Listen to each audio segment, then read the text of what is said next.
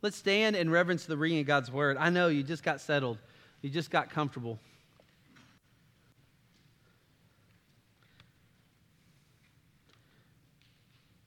Although the text we will study today will be verse 16 through 21, I want to start back up in verse 14 through 15 we covered last week because it's the part of the title. The title of the message is A Life Controlled by Love, Part 2. We did Part 1 last week that Paul defended the integrity of his ministry, really because of the love of Christ, right? He defended it so that they would have confidence in the gospel and ministry he shared with them. Now this week, A Life Controlled by Love, Part 2, and the idea is we have been reconciled to reconcile. Reconciled to reconcile. We'll pick it up in verse 14. He says, "For the love of Christ controls us. Having concluded this, that one died for all, therefore all died.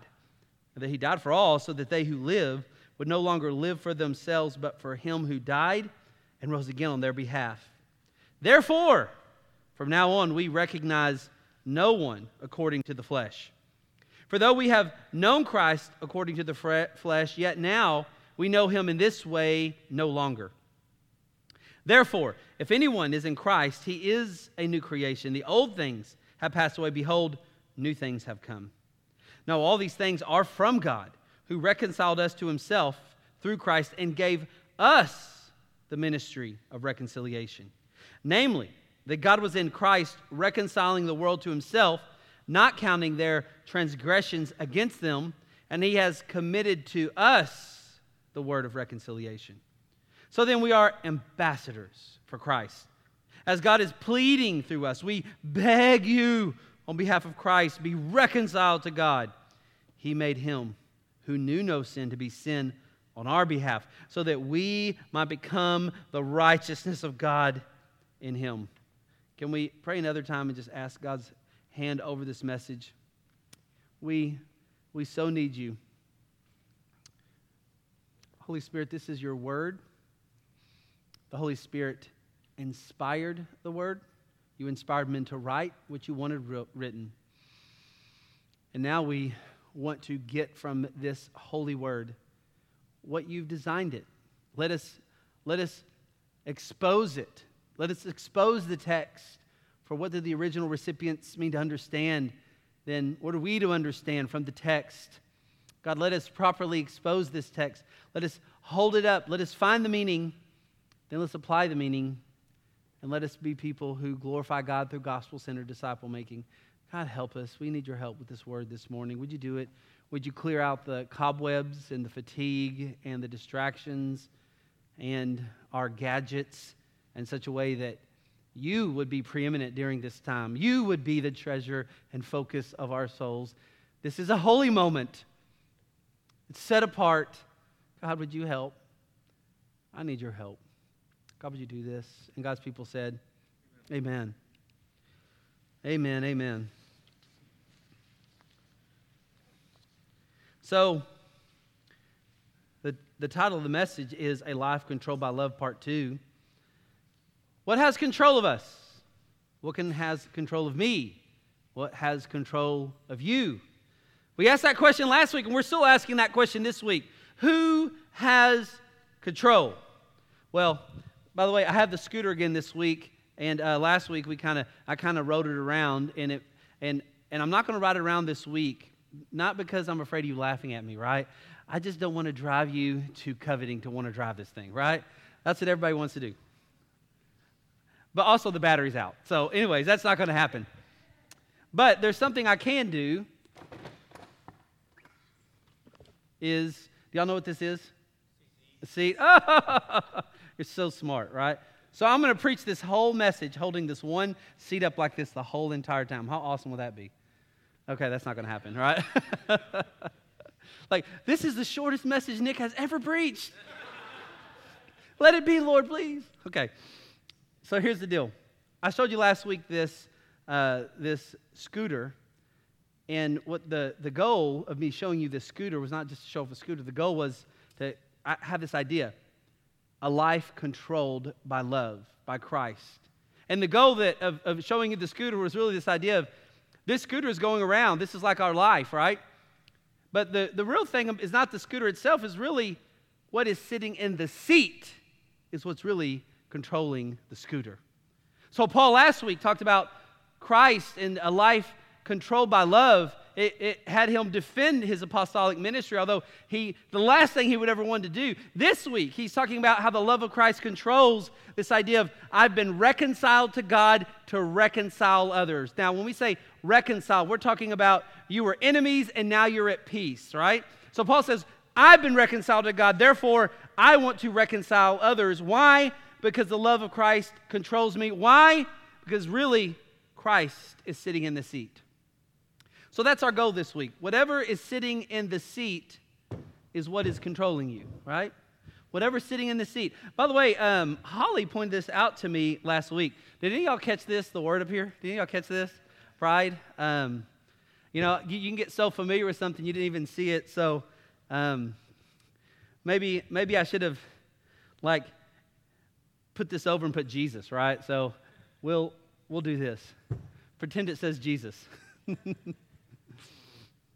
We don't want to promote pride, right? That already comes naturally. So if you have an outline and you're wanting to look at the outline on the back side of those announcements, we'll take off with point number 1 of my outline is this idea. Paul's perspective before he was controlled by Christ's love. Before Paul was controlled by Christ's love, he had a perspective. His life was being controlled, and there was something else in the seat of Paul's life. It wasn't Christ, right? And let's not be shocked. If someone doesn't have Christ in the seat, their life will not look like anything what the scriptures say, right? Like sometimes even you wonder, why do some people not freely engage and declare the gospel message? Well, because Christ isn't in the seat, but for some people, Christ may have never been in the seat. Paul's this guy. He's never been in the seat of Christ when we talk about his life before Christ, right? In verse 16, he says something. By the way, this is a very hard verse, and when you read the commentators, they actually disagree with each other on this, but I have an idea of what this passage is saying, and obviously my way is correct. So, look at verse 16. He says, therefore, from now on, we recognize no one according to the flesh. Even though we have known Christ according to the flesh, yet now we know him in this way no longer. Some commentators would say what he's saying in verse 16 is this idea of now we don't have a respect for persons because Christ has changed us, and this is one side that I don't think is a proper interpretation of the text, or I don't say proper. I would say I don't agree with it. He says, even though we've known Christ according to the flesh, we now know him this way no longer. Some would say he's just simply saying that they knew Christ in his incarnation. He's in heaven now. He's not with them. But I don't actually think that's a good explanation. When you look at the whole text, he's actually talking about how he used to view Christ, right? Before Christ, before the seed of Christ came into his life, before God saved him on that Damascus road, Paul's view of Christ was with man's appearance and not by the heart. He was viewing Christ a certain way. That's why your point number 1 says Paul's perspective before he was controlled by Christ. And his perspective was he was a persecutor. That's what Paul did. Now, when you look in the text, you find some things. Therefore, from now on, we recognize no one according to the flesh, even though we have known Christ according to the flesh. What I think he's really saying in the text of this idea, when you look at the context, what he's saying is, there was a day that I did know Christ before I knew him as Savior, that I knew him, and I knew him in such a way that I was a persecutor. And that's the way I judged him. That's the way I looked at Christ. Yet, we know him in this way no longer. I no longer view Christ that way, because obviously I'm not a persecutor, I'm a proclaimer of the gospel. But he makes this point of saying there was a change that happened. In verse 14 and 15, he says the love of Christ controls us. Therefore Christ died, so that they who live would no longer live for themselves, but for him who died and rose again. He says, God did something on the Damascus road to me. Therefore, in verse 16, we recognize no one according to the flesh. Remember, Paul's defending himself against all the false apostles who say because of all his suffering on the outside, God must be cursing him. And Paul's saying, nope, there's a different economy. If you look back up in verse 12, he talks about that you want to boast in the heart and not appearance. So he says, no, there's been a work that's inside. Don't listen to these false apostles that are teaching you that because of my suffering, my ministry is not valid. It's valid. What I've told you is valid. year and a half I spent doing ministry to you is valid.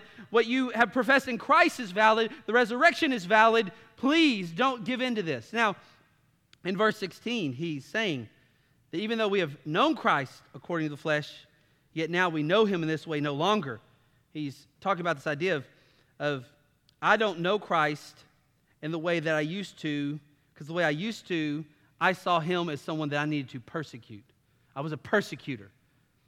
See, Paul's old life, he persecuted Christ. In fact, if you're one that likes to write down notes and stuff in this point, you can write a couple things. Let me read for you a couple scriptures of what it talks about Paul's life before Christ came into his life.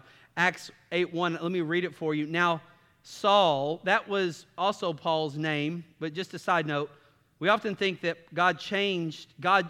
although when God changes people, sometimes he does change their name when he does things. Abram went to Abraham, right? However, God didn't change his name from Saul to Paul. Actually, Saul was more his Hebrew name. Paul is more his Greek name. You find Luke in Acts 13, really, as Paul goes to the Gentiles, he now uses his more Gentile name, Paul. Although it probably is a very fitting way to describe a difference in his life, that during the Saul days, he really was a persecutor. He was a hypocrite. But nonetheless, here's what Acts 8:1 says. Now Saul was consenting to his death. This is the death of Stephen. At that time, a great persecution arose against the church, which was at Jerusalem. Acts 8:3. As for Saul, he made havoc of the church, entering every house, dragging men and women, committing them to prison. That's the guy who's writing this, right? Why would he do that? Because all he knew was Christ according to the flesh back then.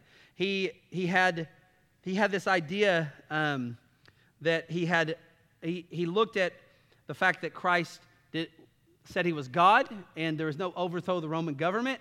He saw that Christ was hung on a tree. And in the Jewish scriptures of Deuteronomy 21, if you were hanged on a tree, that was a punishment considered a curse, right? That was in Deuteronomy 21, verse 23. Paul sees all this and thinks, this guy Jesus cannot be who they say he is, and so I need to protect the integrity of what he actually thinks in the moment. So he begins persecuting the church. He actually thinks he's doing God's business. He's really not. Acts chapter 9, verse 1 through 2, it says, Then Saul, still breathing threats and murders against the disciples of the Lord, went to the high priest and asked letters from him to the synagogues of Damascus. So if he found anyone who were in the way, whether men or women, he might bring them bound to Jerusalem. Paul says of himself in 1 Corinthians 15:9, I am the least of the apostles. I'm not worthy to be called an apostle because I persecuted the church of God. He says in Philippians 3 that he persecuted the church. Acts 22, verse 3 through 4, Paul says that he is one who persecuted the way, those who were following Christ to the death, binding and delivering them to prison, both men and women.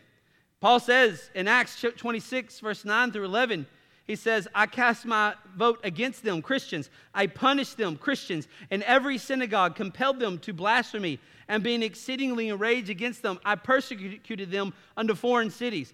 Paul was a persecutor. Paul, and by the way, you can't think, of course he would do this. He wasn't in the seat of Christ. Christ wasn't controlling him. His hypocritical, Pharisaic kind of religion was controlling him. He was trying to earn his righteousness by his own works and not by what Christ has done. So we see in verse 16 when he says this idea, therefore from now on we recognize no one according to the flesh. He's saying, I'm different now. I used to actually regard people according to the flesh. And it just, 2 plus 2 is 4. If Jesus really was who he said he was, he wouldn't have died on a tree, on a cross, and he would have overthrown Rome and been this conquering king. He wasn't that. He must have been false. Therefore, I was doing the only thing that I knew how to do. But he's saying, now this is different. We don't regard according to the flesh because God makes a change. We'll get to that here in a minute. He says, for even though we have known Christ according to the flesh, there was a time when he looked at Christ according to his flesh, according to his old man nature, before Christ saved him on the Damascus road. Yet now we know him in this way no longer. That's no longer are they viewing Christ that way. Now, why is Paul no longer viewing Christ that way? Because something has changed, right? Something has changed. Paul's went from persecutor to proclaimer, from unbeliever to believer, from unsaved to saved, to running against Christ and running with Christ, from trying to stop the spread of the gospel to spreading the gospel. There was a change. Something happened. Now, before I talked about that change in verse 17, we're still on point number 1 here. What's interesting is Paul could never evaluate Christ rightly till Christ was in his life. All that was controlling his life, he had an inaccurate perception of until he actually sat in the seat of Christ. Oh, things were controlling Paul, but it wasn't Christ. But once Christ was controlling Paul, he looked at things totally different, a totally different perspective. Even when you read this book, I'm telling you, most people would have already given up on the Corinthians at this point, right? Have you ever helped somebody so much for them only to talk bad about you behind your back? I know that's never happened to any of you, right? Never happened. No one's ever done that. That's what's going on. And Paul, yet in the midst of that, he's saying, would you just open your heart to me? Let me defend the ministry I've done to you for the glory of God and your good. How could a person do that? Because there has to be something that has changed inside of you. By the way, just a side note, Paul in the past had judged Christ unfit by the merits of what he saw on the outside. So to Paul, a first century monotheistic Jew, any man who died on a tree, on a cross, and any man who didn't do exactly what he thought, like he thought that he was going to, the Messiah was supposed to overthrow the Roman government. So Paul was just doing what naturally any Jew would do. He thought he had an accurate evaluation of the situation. It was only later that he began to realize that, oh, wait a minute, after God saved him, it changed his whole entire perspective. You don't wonder sometimes, how many evaluations have we made about other people and situations that are probably inaccurate because we were looking with the eyes of man and not the heart of God? And it wasn't until Paul was saved that he started to have the ability to do that. Now, what's interesting, there's so many reasons I would tell you today why to get saved, why to bow the knee, trust Jesus as Lord and King. He did it for me at 16. He can do it for you at 40, at 45, at 23. He can do it at 11. Let me just give you one of many reasons. Paul could not assess things, relationships rightly until Christ saved him. I mean, do you think in life that everybody is against you? You have this idea that there's a constant pessimism, a constant negativity, a constant worry that people are angling at you. And they may be, but many times they're not. We think the worst about people sometimes, although all people are fallen sinners. And I tell you one of the things that will rescue you from that, Christ. See, when Christ has control, when the love of Christ controls you and he's sitting in the seat, you can even evaluate right. By the way, as a follower of Christ, let us also be careful. Every time when something bad happens to somebody on the outside, sometimes we'll think things like, well, what have they done wrong, right? We think God equals all this, like if anything bad happens on the outside, that must mean you must have done something wrong. Now, is there sometimes a place for that? Sure. But man, I think God's people ought to be very careful before we hurl those kind of accusations against people. Because we don't know all that God is doing sometimes. Even there's a scary thing in the text for me that Paul had a time where the very Son of God, he had an inaccurate perception of what God was doing, and he was full out acting on his inaccurate perception. Oh, what a warning to be in Christ. And I would say this, what a warning to be so walking in the seat of Christ that we're doing what the rest of the text. And I will tell you, people that do the rest, those who are in Christ, who do the rest of this text, they are typically people that do not get it wrong when it comes to the outward motivations of other people, right? And because typically those people are so focused on the mission of God that they aren't sitting around complaining about the problems that they see in everybody else. Let me get back this. Those who are on mission for God typically don't have enough time to focus on how they think everybody in life is shortchanging them. There's a kind of a country saying, but you probably heard it before, but a dog on the hunt doesn't know that he has fleas. You ever heard that before? A dog on the hunt doesn't know he has fleas. If a dog that has fleas is still, what is he going to do?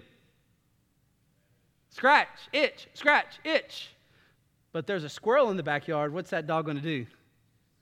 Is he going to stop mid-stride and go, ooh, I got to itch something. Ooh, I got a problem.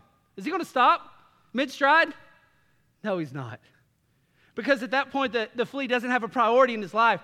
Just as an applicational idea for God's people, the evaluations we're making about so many people around us in our life, if we'd but make sure we're sitting in the seat of Christ, the love of Christ would control us, and we'd be more focused on getting out the Word of God to people that don't know God's Word than sitting around complaining about how we think everybody is living wrong or doing wrong or not treating us rightly.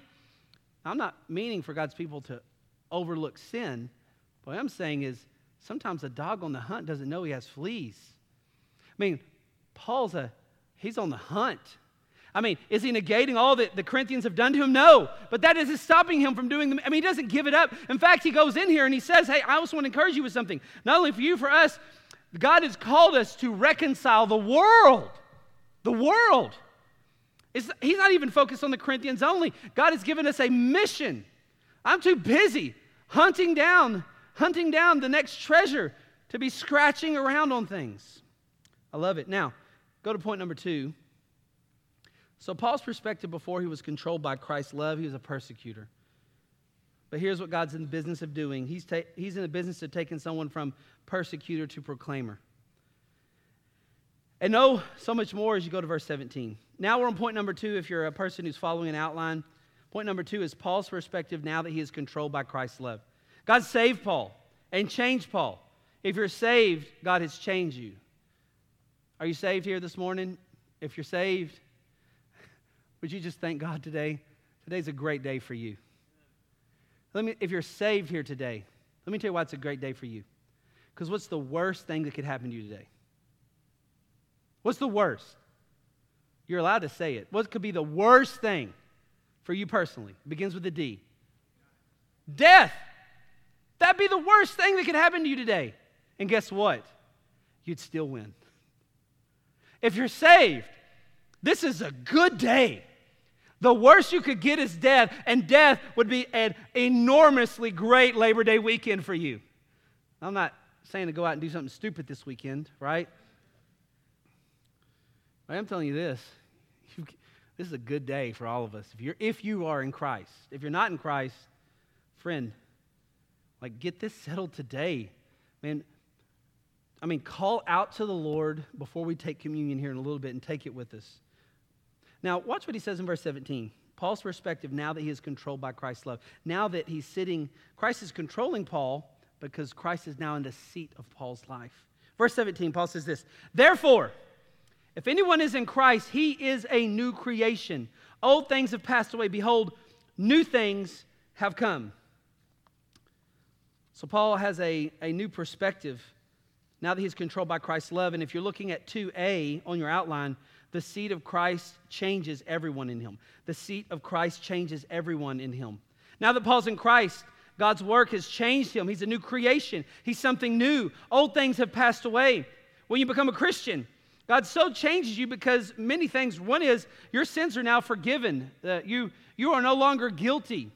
Christ bore the guilt for you. Not only that, you have something living inside you called the Holy Spirit. Right? It's called the Holy Spirit. It's a spirit that is what?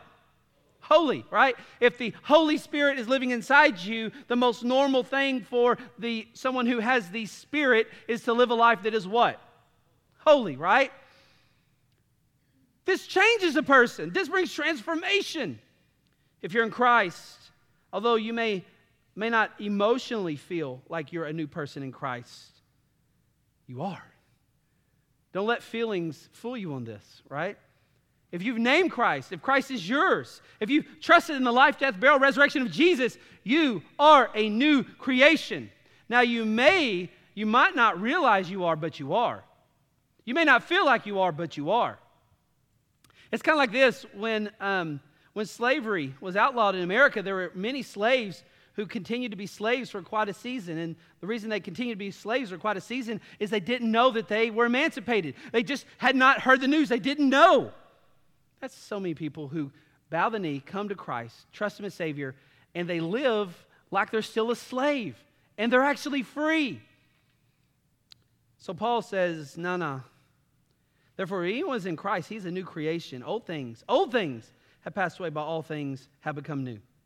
If you're in Christ, you're no longer an alcoholic. I'm sorry. By the way, I love some of the ministry of things like AA as far as the accountability, but there's some things I have a problem with things like AA in this sense and other kind of things that descend from AA. You have to keep getting up each week and you have to say, hey, I'm Nick the alcoholic, or I'm Nick this kind of addict, or I'm Nick this kind of addict, right? But in Christ, you are a new what? A new creation. Paul says in 1 Corinthians chapter 6, and such were some of you. In fact, I love the accountability that things like AA bring, but I hate the theology that it promotes. And one of the ways it promotes is this idea of looking like you have grave clothes on when you have grace clothes on now. You're a different person. If you're in Christ here this morning, I can tell you, you are a new creation in Christ. Now, you may have not reconciled it. You may have not looked at the bank account yet. But friends, once you take a look at the bank account and you are a new creation. How do we even know this from Paul's life? Look, I read for you earlier some of the ways he was persecuting. He went from a persecutor to a proclaimer. You don't make that kind of shift in life unless Christ is in you. That same life, that same Holy Spirit that changed Paul is the same Holy Spirit that is changing us. And I love that he says, therefore, in verse 17, therefore, if anyone's in Christ. Are you in Christ today? If you're not in Christ, I would invite you. Hey, come to Christ. I sometimes think, what would happen if God wouldn't have saved me at 16 years of age? Sometimes it's just fearful. What would the direction of my life look like? Where would I be at this moment? How would my family look? How would life around me? Would there be any lives change? What would it look like? Where would I be finding joy and treasure? It's the scariest thought I've had in a long time is when I think, what if Christ wouldn't have saved me? It changed everything in my life. Although I don't want to point out anybody, but I don't like to embarrass people. But I got a friend here today that came with me, and we've been friends for life. His name's Michael, and one of our guests here today. And I can tell you this: he saw me before Christ. He was there at the same time as I was coming to Christ. He was coming to Christ in the same season. I would be scared to know where would I be today if I wouldn't been made a new creation in Christ. If you're not in Christ, man, you're missing out something. You're missing. If you are in Christ, we're meant to be controlled by Him. And the question is this: are you sitting in the seat? Because it's the most natural thing to do. Most natural thing for a person to do is sit in the seat of Christ. Paul's saying, I'm a new creation. Everyone who's in Christ is a new creation. You are not what you used to be. You're a different person. What now God has called us to do is to live practically what He has already made us positionally. Christ has bore the wrath of God for our sin, then offered up His righteous life in replacement, and then put it on our account. We are now to live practically what we already are positionally in Christ. Man, He's made us new. Are you new today? Are you a new creation? If you're in Christ, you are. Old things have passed away. You are not what you used to be in your sin. So Paul's perspective in point 2 is that the seat of Christ changes everyone in Him. And to be on your outline, the seat of Christ commissions everyone in Him. So if the seat of Christ changes everyone, the seat of Christ also commissions everyone. Look in verse 18. On verse 18. He says in verse 18, now all these things are from God, who reconciled us to Himself through Christ. Let me just ask a question. Who's doing the work of reconciling us to Christ? Is it us or is it Him? Him. He does the work. Now, if you look at point number 2b, and there's a 1 there, it says, because God did the work of reconciliation. So, this was really just paradoxical sometimes. The seat of Christ, He commissions everyone in Him, and really, because He did all the work already. He's done the work. He's the one that has reconciled us. Look back at your text, verse 19. Namely, that God was in Christ reconciling the world to Himself, not counting their transgressions against them. Christ is the active agent in salvation.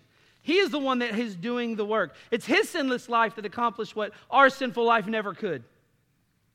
Therefore, Paul says he's commissioning everybody to go about and tell about this wonderful work of reconciliation, this wonderful thing of being God's enemy. Now you can be a friend of God.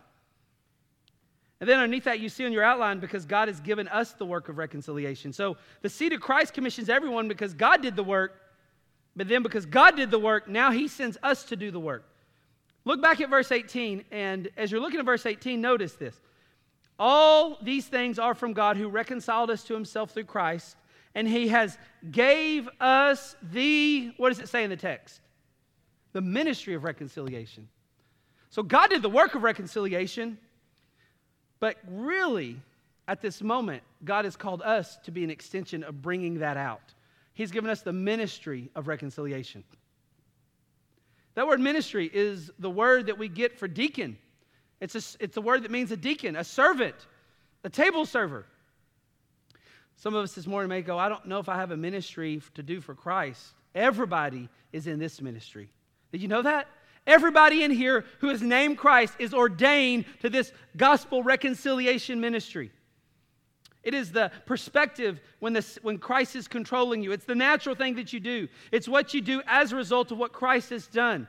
He says in verse 18, he gave us this ministry of reconciliation. Notice, keep looking at verse 19. He says this, look again, verse 19.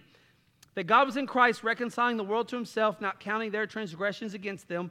Now look at this. And he has committed to who? To us the word of reconciliation.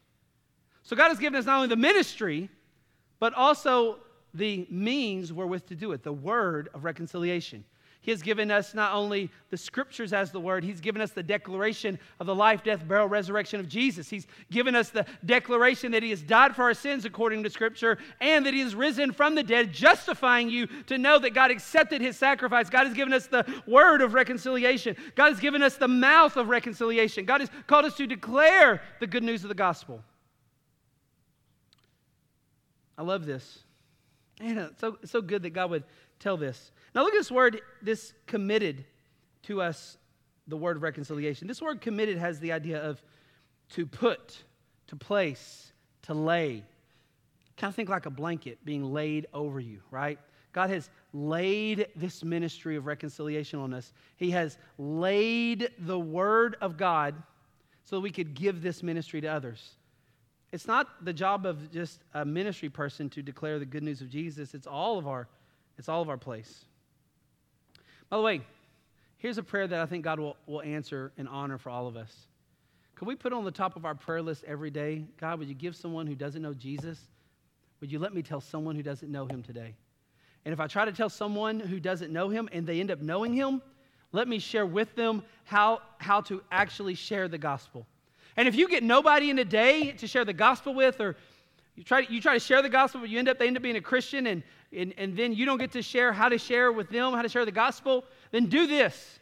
With your own family, just gather around that evening and just go, I didn't get to share the gospel with anybody, but if you don't practice, you won't play. And so can I just practice sharing the gospel with you? And I'm telling you, if every day of your life, every day of our life, if we will in some way practice sharing the gospel with those who already believe it or with those that don't, something changes in our heart and life. And all of a sudden, before you know it, we are doing more than hovering around the seat. We are sitting in the seat. And Christ is controlling us in such a way that the judgments we make in life are really living for his glory. We're living it out exactly as God has designed it in his word. How will we know that God's really doing that kind of a work? Well, I'll show you. I'm glad you asked. Man, y'all ask great questions. Look at C on your outline. The seat of Christ compels everyone in him. The seat of Christ compels everyone in him. Look at verse 20. So Paul knew that God had changed him, and because God had changed him, gave him a ministry, the very thing that Paul experienced inwardly through the life, death, burial, resurrection of Jesus. He wants others to have that same. He wants them to know Jesus. And God has done such a work. I mean, Paul has shared and given his life to sharing has given his life to training others to share, and has given his life to this work of salvation and discipleship, has so been about trying to take those who are hostile to God and enemies of God to having peace with God. He has worked that so much in his life that you can see the fruit of it. That Christ is sitting in the seat of control of his life in such a way he is compelled to tell people about the gospel. He is compelled by this ministry. This is not just an apostolic thing only. He is compelled to do this as a follower. Look in verse 20. So then we are ambassadors for Christ. By the way, if you are an ambassador for a nation, you represent that nation, right? You speak on behalf of that nation to another foreign nation. Is that a high place of prominence, or is that kind of like, well, we just found any Joe Schmo here to do this?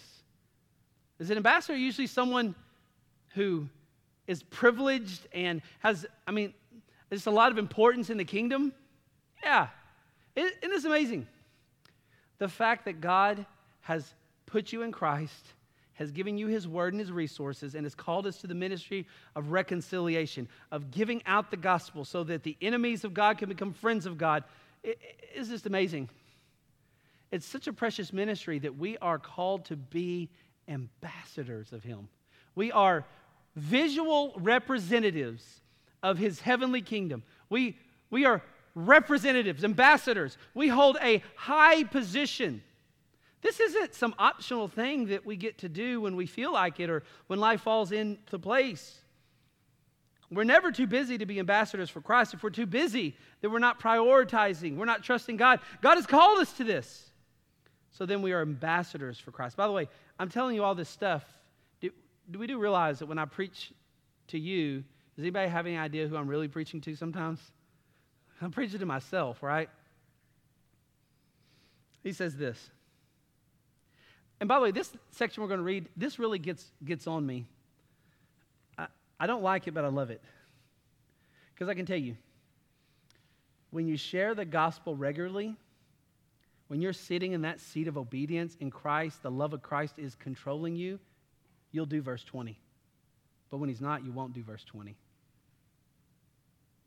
Notice what he says in verse 20. Man, this rips at my soul, and I have to ask myself, I don't know if I do a lot of this, to be honest with you. I don't know if I've seen a lot of people do this, to be all honest. Look what he says in verse 20. So then we are ambassadors for Christ, as God is what? Pleading through us.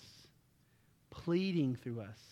As God is using us to plead with you to come to Christ, what does he say? We beg you. We beg you. That word beg has the idea of we pray, we ask, we urge, we are begging and pleading. I have to say, I don't know if I've done enough of that with people sometimes. I'd be honest with you, sometimes, there have been some people I will pray so fervently for they come to Christ. I've done that. But I don't think I do that enough in life. That I am so controlled by the love of Christ that I am begging and pleading in prayer, even with them. Paul right here. We have this silly thing I think we got to get out of the way of like, well, I can't offend people by telling them the good news. Why can't you? Why can't you? It's good news. Let me tell you, if you had the cure for cancer right now, if you could put the cure for cancer in a bottle, right? And your family member had cancer, would you go, hey, I've got something in this bottle that can cure your cancer, but I'm afraid to offend you if I tell you about it. Would we do that? No. With an unhypocritical heart, looking the things of our own sin, we would urge them and plead them like, I have an answer for you. I know you don't want to hear this, but would you just give me your ear for a minute? Can I just tell you something good? Do you want to hear good news? By the way, there's one guy I was witnessing one time, and that's actually how he started his witnessing. He would say, you want to hear some good news? Anybody want to hear some good news? Anybody want to hear some good news? That's actually the literal meaning of the gospel. It's the proclaiming of the good news. But look at this text. He says, I beg you.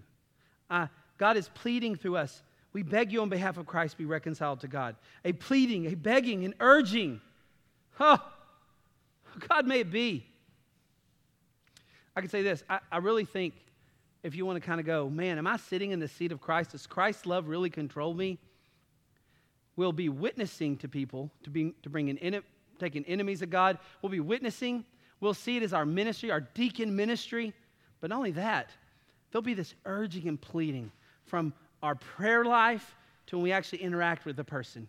And instead of being fearful of what they may say about us or to us, we'll be more fearful for what God would, for the wrath of God that would come out on them someday. We'd be more fearful of being obedient to the Lord. We'd be so controlled by the seat of Christ, by Christ sitting in the seat of control of our life. Now we end with verse 21. Oh, verse 21. If you're kind of a person that, by the way, didn't y'all find it hard to memorize things, right? Is it hard to memorize things? Man, if there's one scripture in life I'd tell you to memorize, it'd be this scripture right here. Memorize verse 21, friend. If there's like one thing you could ever just go like, okay, I'll memorize the scripture. Friend, memorize verse 21. This is the best text to memorize. It's so good. You could do a whole message on this one. He made him, verse 21, who knew no sin, to be sin on our behalf, so that we might become the righteousness of God in him. They call this the glorious exchange. At 16, this is what happened for me. My sin for his righteousness. I couldn't save myself. I love this. This shows us that Christ never sinned, but sin was put on his account so that the glorious exchange could be happening, so that we could be made righteous in God. I am righteous in God because of his work. When on the cross, when he said, my God, why have you forsaken me? He was telling us that he took the wrath of God in our place. He bore it. And then at the end, when he says it is finished, it means he offered up his righteous life in the place of our unrighteous life. You are righteous in Christ because of him. This is the glorious exchange. You know, there's been some bad things happen in life. For instance, the bubonic plague. They say somewhere between 75 and 100 million people died from what they call the Black Death, the bubonic plague. Can you imagine that? 75 to 100 million people died from that plague. That's enormous. Over 60 million babies have died from the plague of abortion. From things like flus, right? There's been several different flus have killed people. Like when you look at all the flus that have gone through, man, sometimes you'll see like 17 to 20 million people die from several common flus. Even as this last couple of years, you have COVID-19. Now, no matter what you believe in statistics, I get all that, but there were several million. I've got personal friends that did actually die. Man, just terrible diseases, terrible things. Man, it's dangerous to live, isn't it?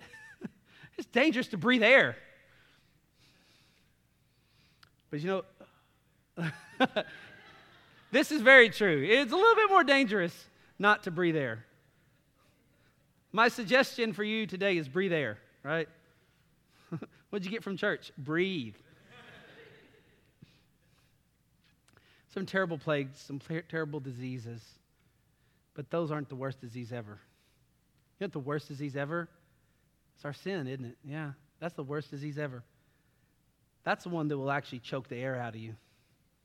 That's the one that will cause you not to breathe. That's the worst thing ever. Verse 21.